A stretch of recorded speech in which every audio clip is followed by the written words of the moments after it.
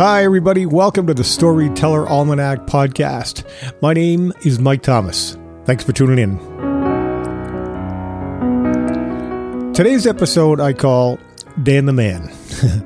More specifically, it's an interview with someone named Dan Mitchell, an old friend of mine from my New Hampshire days when I lived up there in the beautiful White Mountains of the Granite State. I first met Dan when I was still performing my musical gigs in pubs and bars and eateries back in the day. Dan was the owner of a real cool, quaint establishment called Old Susanna's up in Lancaster, New Hampshire, way the heck up there in the mountains. Old Sue's was a rustic-type eatery and pub, and it fit the landscape up there in the mountains perfectly. It drew all kinds of guests, from locals to visitors and tourists passing through. But that's not all Dan did or has done in his rather unique life. The last several years, he's been heavily involved in the homelessness issues we face in America. And more recently, I've been reading some of his writings on social media. I always knew he had an interest or a knack for writing, but I honestly never knew how talented he was and how good his work was. I'm quite pleased and excited to say that Dan agreed to let me do this interview or a conversation with type thing with him, and he's here with me today. Well, actually, since we both are big supporters of the social distancing measures currently in place, Dan is a little distance away, like about 1,200 miles away up in New Hampshire, and I'm here in Central Florida. I guess that's probably in line with probably in line and conforms to the CDC's recommendations for being a safe distance apart. Wouldn't you say so, Mr. Dan? Absolutely. First off, hi, how are you? Thanks for doing this. How's life? Everything good? Everything's great. I bought a specially sized mask for the phone and for my laptop, and isolated here in a small apartment up in New England. And it was beautiful weather today. Really? I miss it. I do. I mean, Florida's great. I really like it down here. There's something to be said for being able to wear a short sleeve shirt in February. But in the summertime, there's also something to be said that I won't say, and I'll hold my tongue about the miserable, hot, humid weather here in the summer, especially when you're outside. But that's enough of that. Let me jump right in. If I'm not mistaken, you hail from the Pacific Northwest. Is that correct? That's right. I grew up in Portland, Oregon, and went to school at University of Oregon, Eugene, Oregon there. And then when I was 26, I left Oregon. Curious, what was it that made you move to the extreme other side of the country, to Lancaster, New Hampshire? Well, Mike, I'd say probably the case for most 90% of us, it was a cute girl. I understand. And that later became my partner in the restaurant and the mother of my children. Now, when you first moved to Lancaster, was it to open Old Sue's, or when did that open? When did you open that? Do you remember the year? Yes, we opened March 21st, 1984. And there was just a need in Lancaster for a restaurant. They had one small diner, and we named it Old Susanna's because Karen's ancestor was in Ripley's Believe It or Not as the woman who lived in 3 centuries.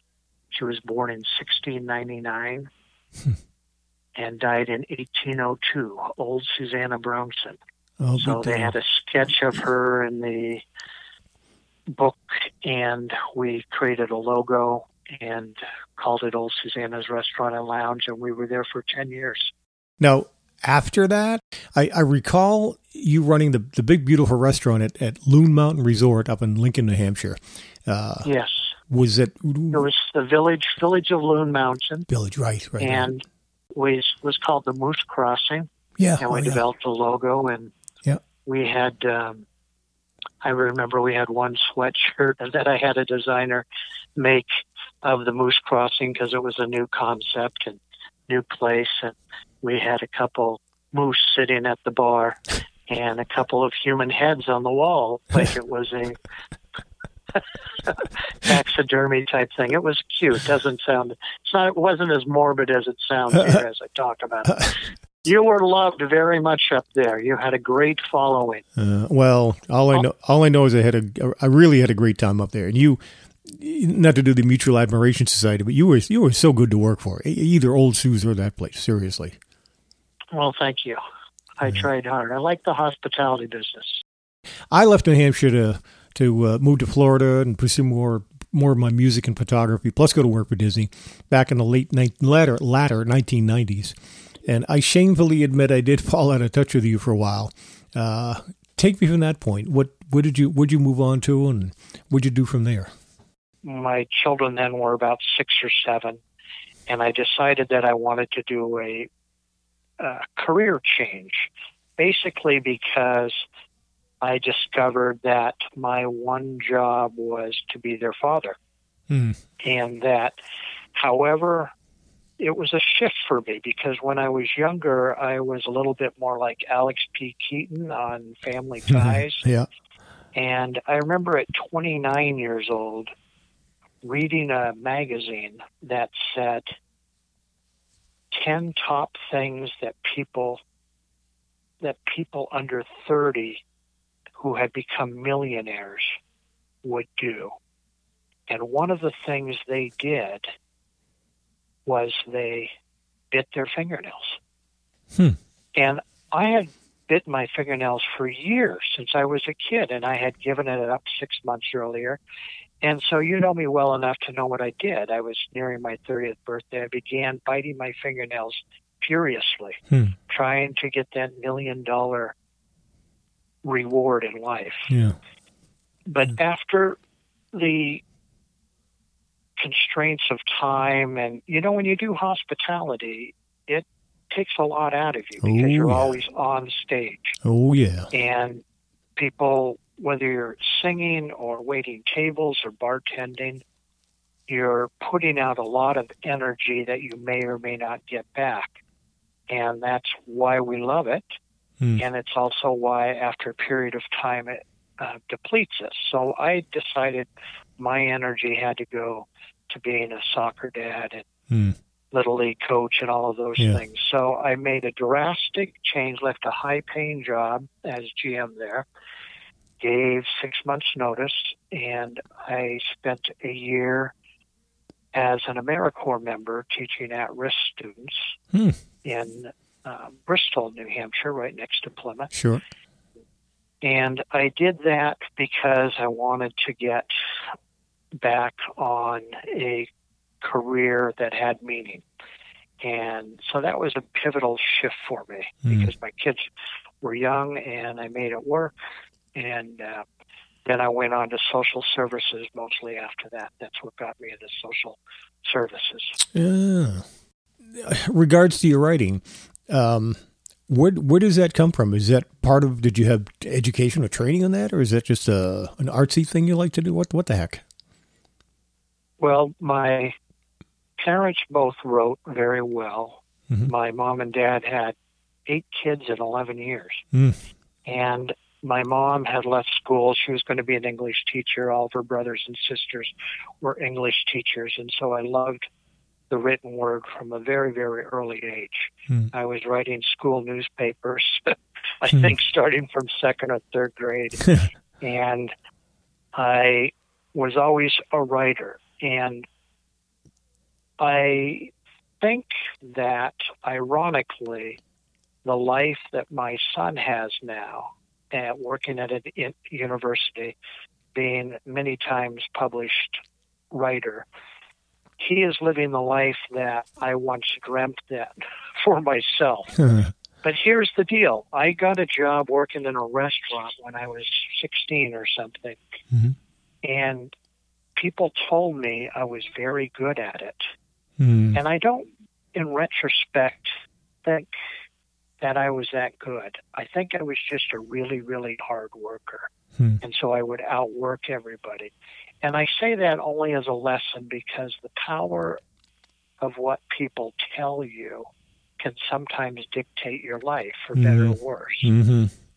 There's people that I've seen before, students that don't think they'll ever amount to anything. And when you plant the seed that they're smart enough to go to college, that one thing opens up a whole world for them. whether they go to college or not. Just the idea that somebody thinks they're going to be good at it, or it's a possibility they can do something other than what their parents might have done, or the expectations of an uncle or aunt set upon them. So I find that fascinating still to this day. Oh, yeah. Because I don't know what I want to be when I grow up. I'm 64 and I still don't know what I want to be when I grow up. I'm kind of the same way. The trick is don't grow up, first of all. Exactly. I think truly it's part of the reason why that I wanted to work for Disney for so long. Not so much that I didn't want to grow up. Well, actually I take that back. I had always said that I was more mature at 18 than I was at 26. Not that I was irresponsible at 26, but I kind of look back, life had changed a bit, and it's like, wow, there's a lot of things that I didn't do, and some were things that a youngster would do. Well, further down the road, when I discovered Disney World in particular, I said, someday I'm going to go to work for them, probably when I retire. Well, as it turned out, because I had my other businesses going, my music and my photography, that I could go to work for them just part-time. That's what I thought. And I ended up going to work full-time. That's another whole story. But my point to that is... excellent.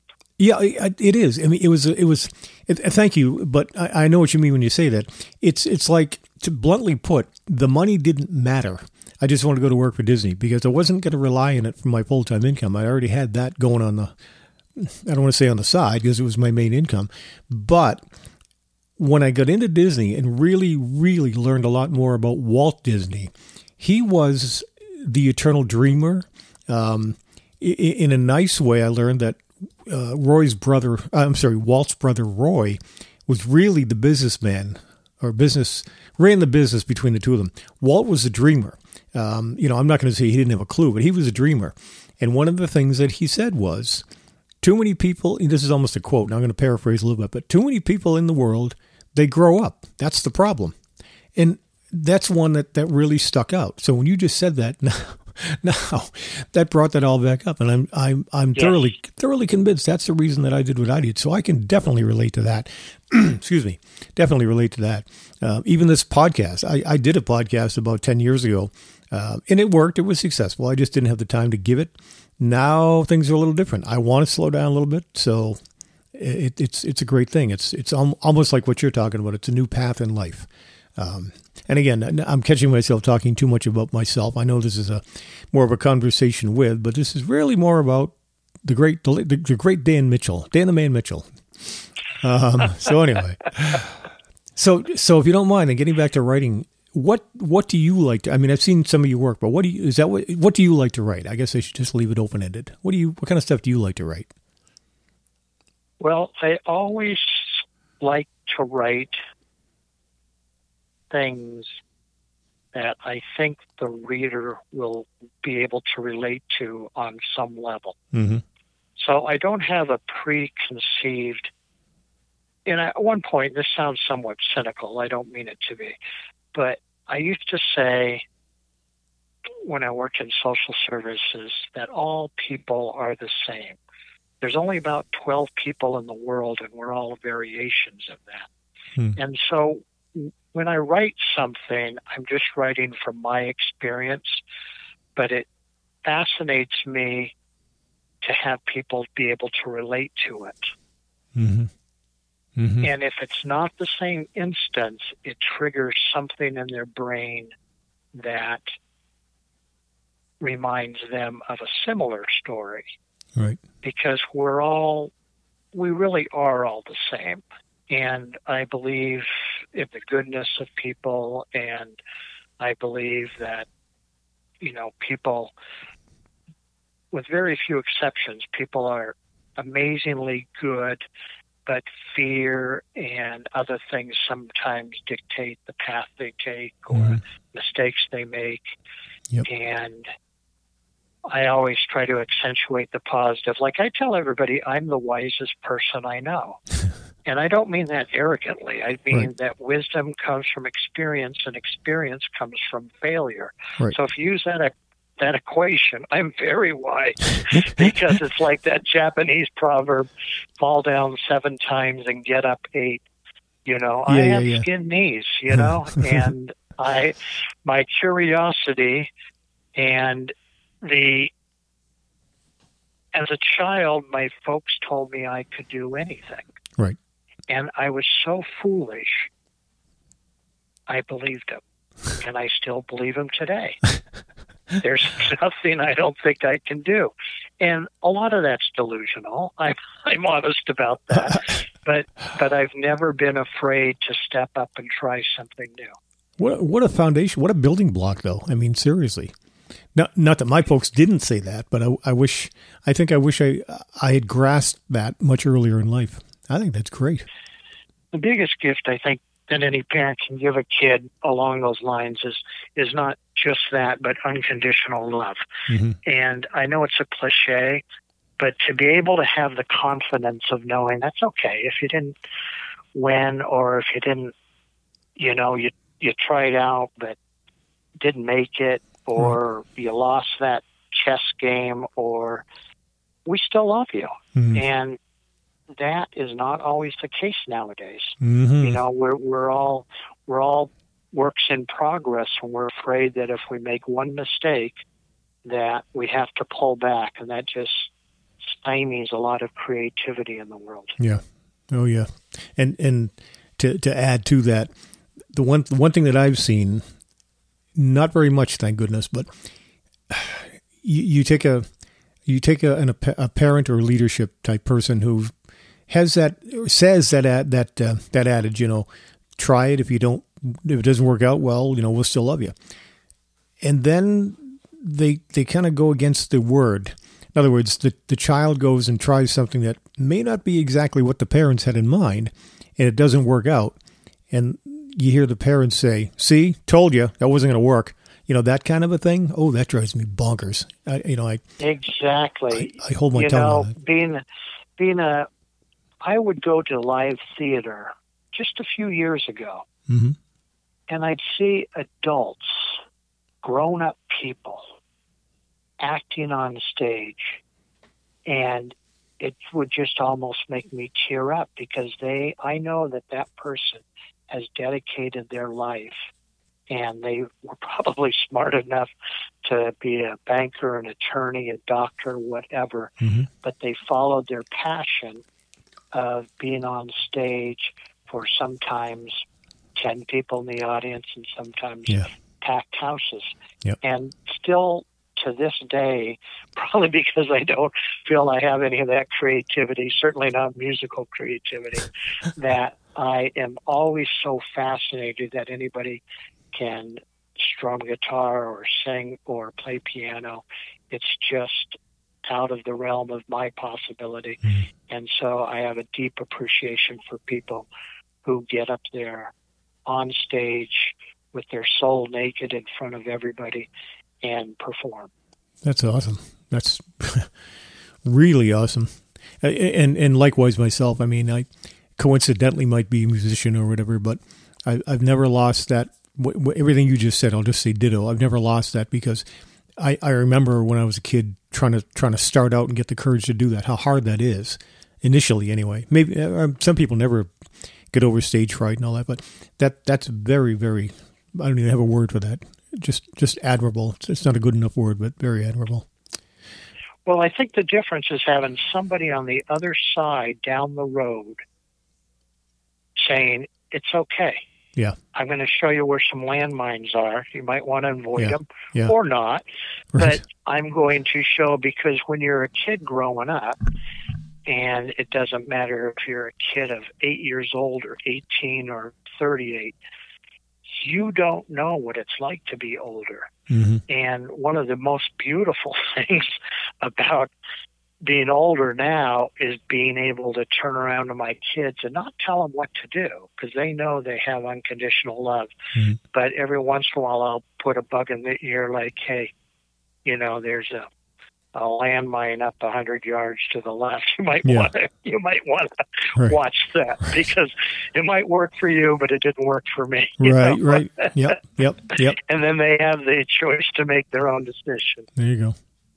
I'm listening to you talk about all this, and I put down in my notes, maybe you should do a podcast yourself, wink, wink, This is what we're talking about. Subject matter, I think, is great. I don't know. We're just two guys talking. We are, but yet we sound so good. almost. I don't know about you, but it almost sounds like I know what I'm talking about. Almost. You do. Anyway, can I be a guest on your podcast if you do it? Sure, you're my first guest. Okay, sounds good. As long as I figure out how to plug a machine in here. I'll send you some instructions. Okay. Now, I know you're also involved in the homelessness campaign or issues throughout our country. I read or heard somewhere recently, I think, that Dan Mitchell's dream is for homelessness to totally go away in America. What, if you don't mind, can you tell me about that? I don't want to get into it too deep unless you want to. I'm all ears. But what can you tell me about that whole thing?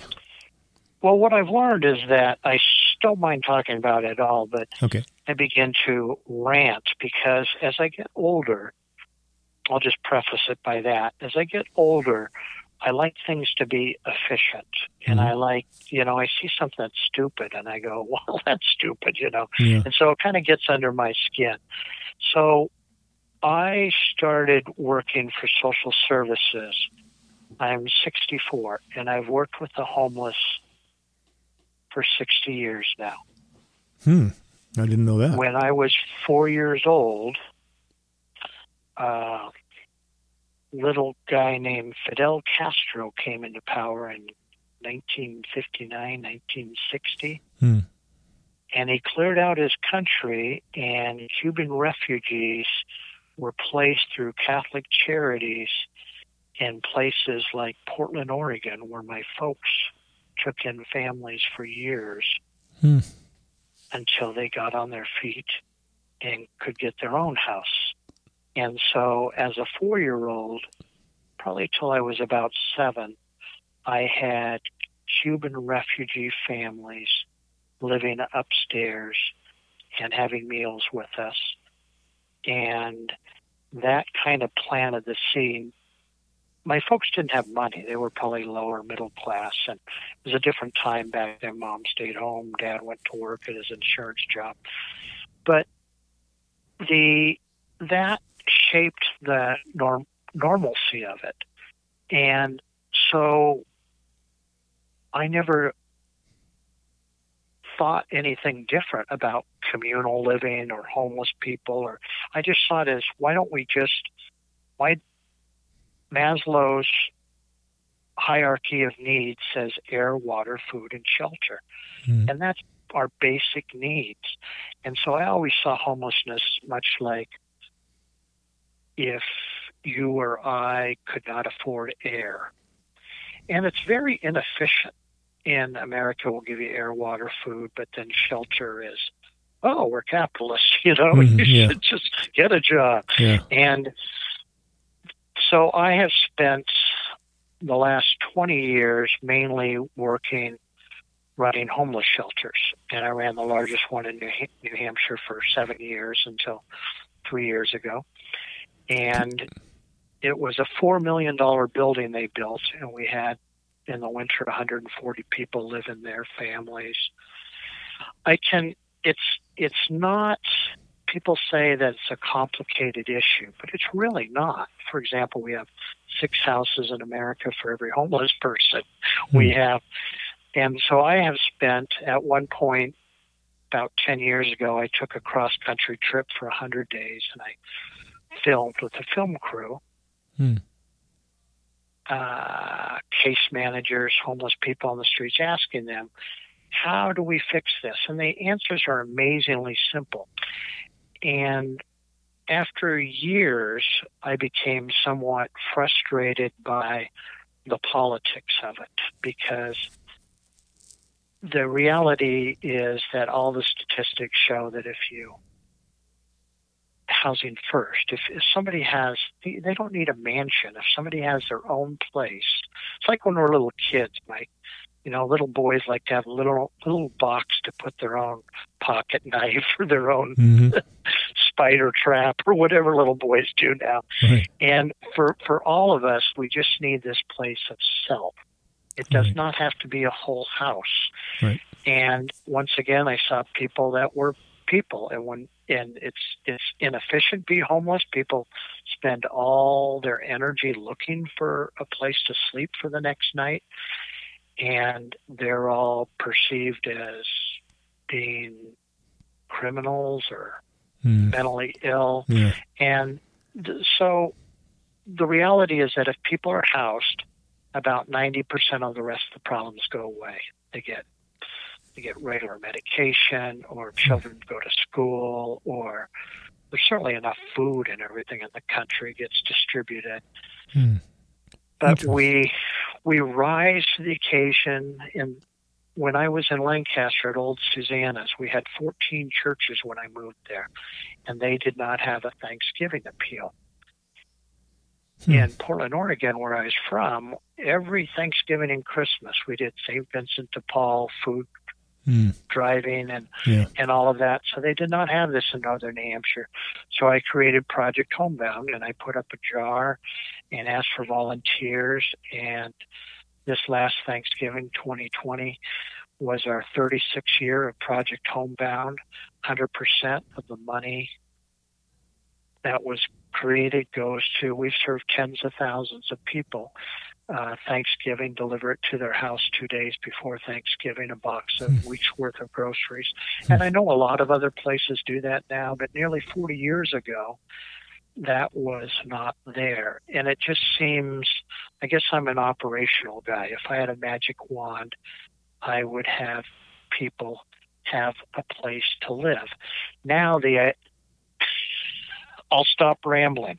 No, But please. I will tell you this. I would ask the universe. Sometimes I'd ask God. Sometimes I ask the universe. Sometimes I'd have them on a conference call together. I would say, I just want people to go from sympathy to empathy about the homeless. Because if they go to empathy, we can solve this problem in a year, this challenge.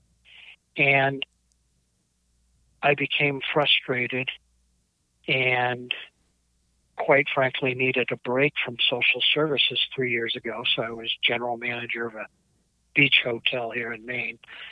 And you know what happened, Mike? 2020 came along and said, Dan, hold my beer. I got this. And the country is a lot more empathetic about the issues involving people that don't have enough or don't have a stable place to live than they were just a year ago. And that's a good thing, because now we can move forward with leveling the playing field. Why do you think that happened? Because the pandemic shook everybody to their core. When we say, oftentimes, and I won't get political, but oftentimes people see things, because they're humans, as black or white. They're like a light switch. We're either a socialist, commie country, or we've got to be a capitalistic country. And it's not an up or down switch. What it is a dimmer switch. And sometimes we need to turn it a little brighter and turn it a little bit down. But because we're a capitalistic country, that translates to money as our only value system. And I didn't grow up, and I don't think you did grow up in that country. It's just shifted over the decades. That doesn't mean that one side or the other is good or bad. Right. It's just that everybody is trying to protect what they know how to do in the best way they can. Sure. Wow. That's to say it's interesting. That's very thought-provoking. So where do I go from here? Where do you go from here? How about that? What's on the horizon, or do you know yet? Or well, I've been working at a great beach resort the last 3 years, and the universe came, and 75% of the hotels in the United States are slated to not reopen by June. Restaurants and lounges, the hospitality market is taking a huge hit. So I've been furloughed, and I am waiting for the universe to give me my next direction. And I just have learned to kind of ride the tide and not force the issue. Sometimes I'm behind the times, sometimes I'm ahead of the times, and I've learned patience and know that the universe will point me in the right direction. That's how much I trust it. Amazing. I'm the same way. Have you ever read the book called The Secret? Yes. Okay. Likewise. I bought the book in the video, and just to get into that for a second, what really made me I hate to use the word believer, but believer in The Secret. It wasn't that I read the book and said, "Gee, I'm going to try this." When I read it and was watching the video, I was blown off my chair, because what they were describing, I had done twice already in my life. I didn't know I was doing it, but when I looked at my music way back when, I left a secure job to go pursue the music because I had the passion and I pretty much knew I could do it and blah, blah. And sure enough, it worked. And then with my photography, I had always done some kind of multimedia in my adult life anyway. And I got the chance to do a little bit of it for Disney. And when I saw what was possible, I said, you know what, I'm going for it. And thank God, thank the universe, or the combination of the two, it worked. So what you just said, I am such a huge believer in. I really am. Earlier I said this podcast is a new path for me. It basically, I might have tried it 10 years ago, but this is something totally different. And what we're doing right now is totally different than what I did 10 years ago, doing the interview or conversation with. I basically have the same belief that you do. I'm just waiting to see what I'm supposed to do next. I think it's this, and the reason I say I think it is only because of what I just described previously. Previously meaning the concept of the secret. You sort of will things into existence. I'm not really explaining it exactly the way I want, but I know you get it. Anybody that's listening to this, I do. And then I also have the little quirkish quotes I remember that man plans and God laughs. One of my favorite. Yep.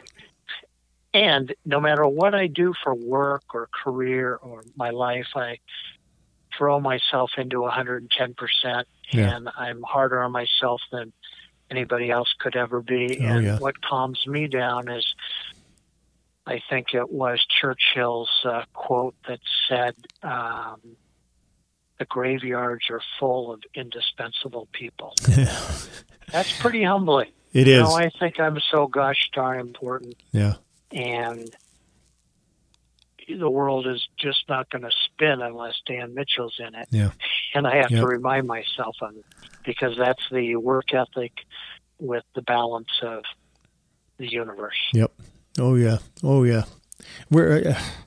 I think you know that expression, twin sons of a different mother.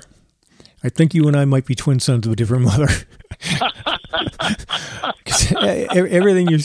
Everything you're saying, I'm trying not to say. I'm trying not to say. You can relate. Yeah, I can relate. Or me too, or whatever. I want to. That gets old. I don't do that to people that are listening. But so true. I'm telling you.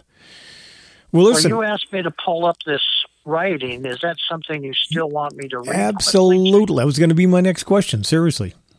This was what I had posted last week, and it was just a thought. I wanted to let you know that when I write these things, if there's any writers out there, don't be too hard on me. I don't do drafts. I just have the ability to open my mind and type. And if I go back, it's to correct a typo or something.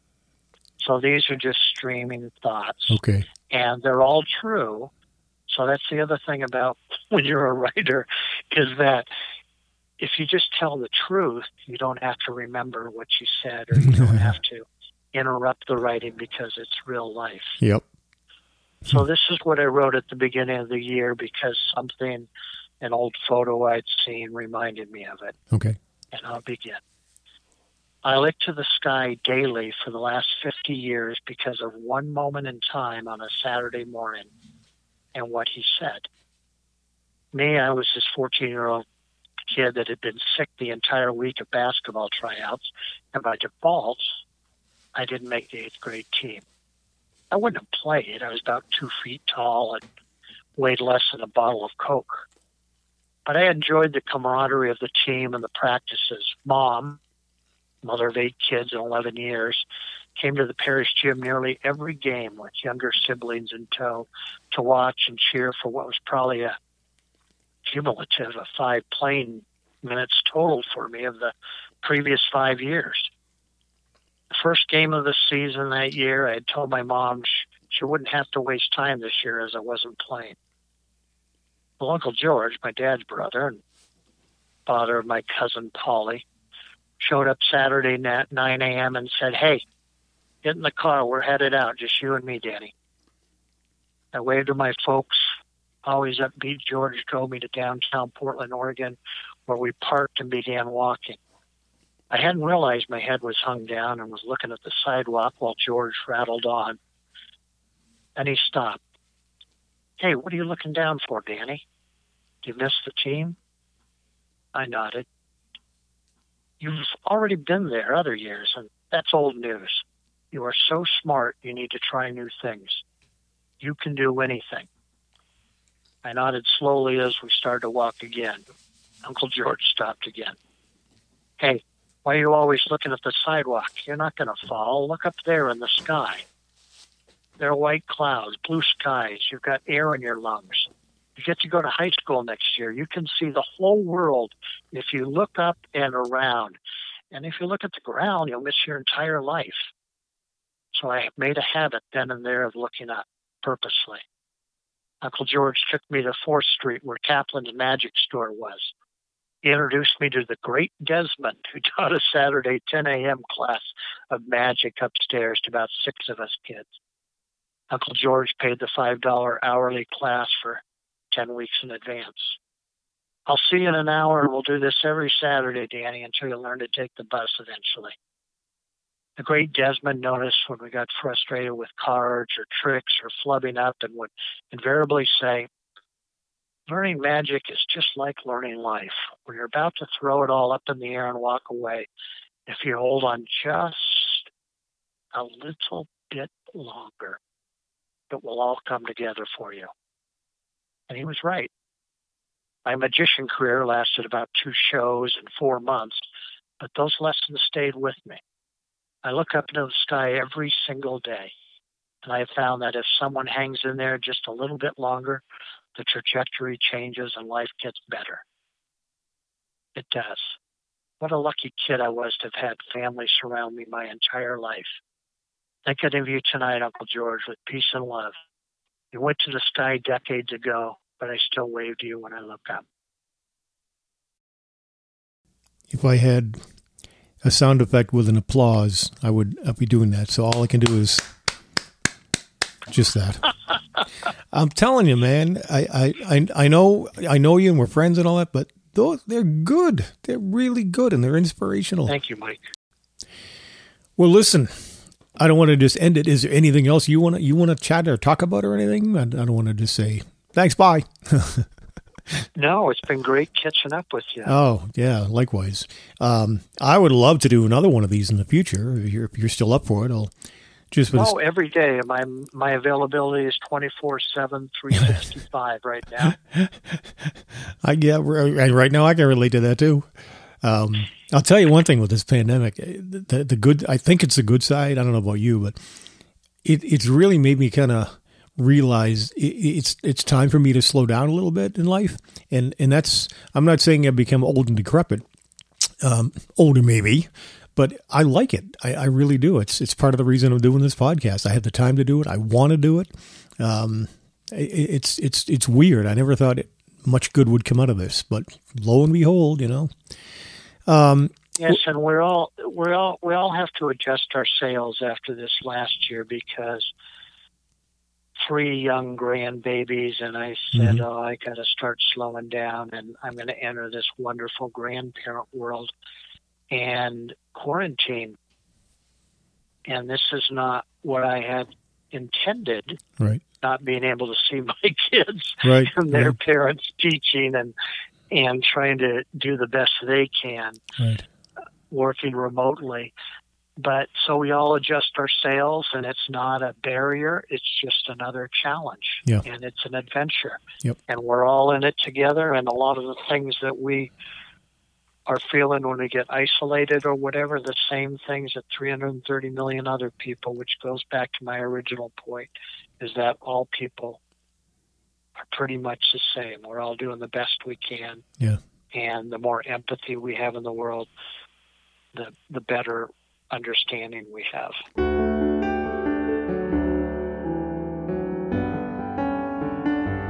Anyway, Mr. Dan the Man Mitchell, listen, I cannot thank you enough for doing this, and I can't wait to do it again. And I promise I'll stay in touch as well. Please do. It's been an absolute pleasure. If you can hang on the line, I'm just going to say goodbye to the other folks, and I'll say goodbye to you, and we'll figure out something for the future, maybe. So, again, Okay. with that, I thank you, sir. Thank you.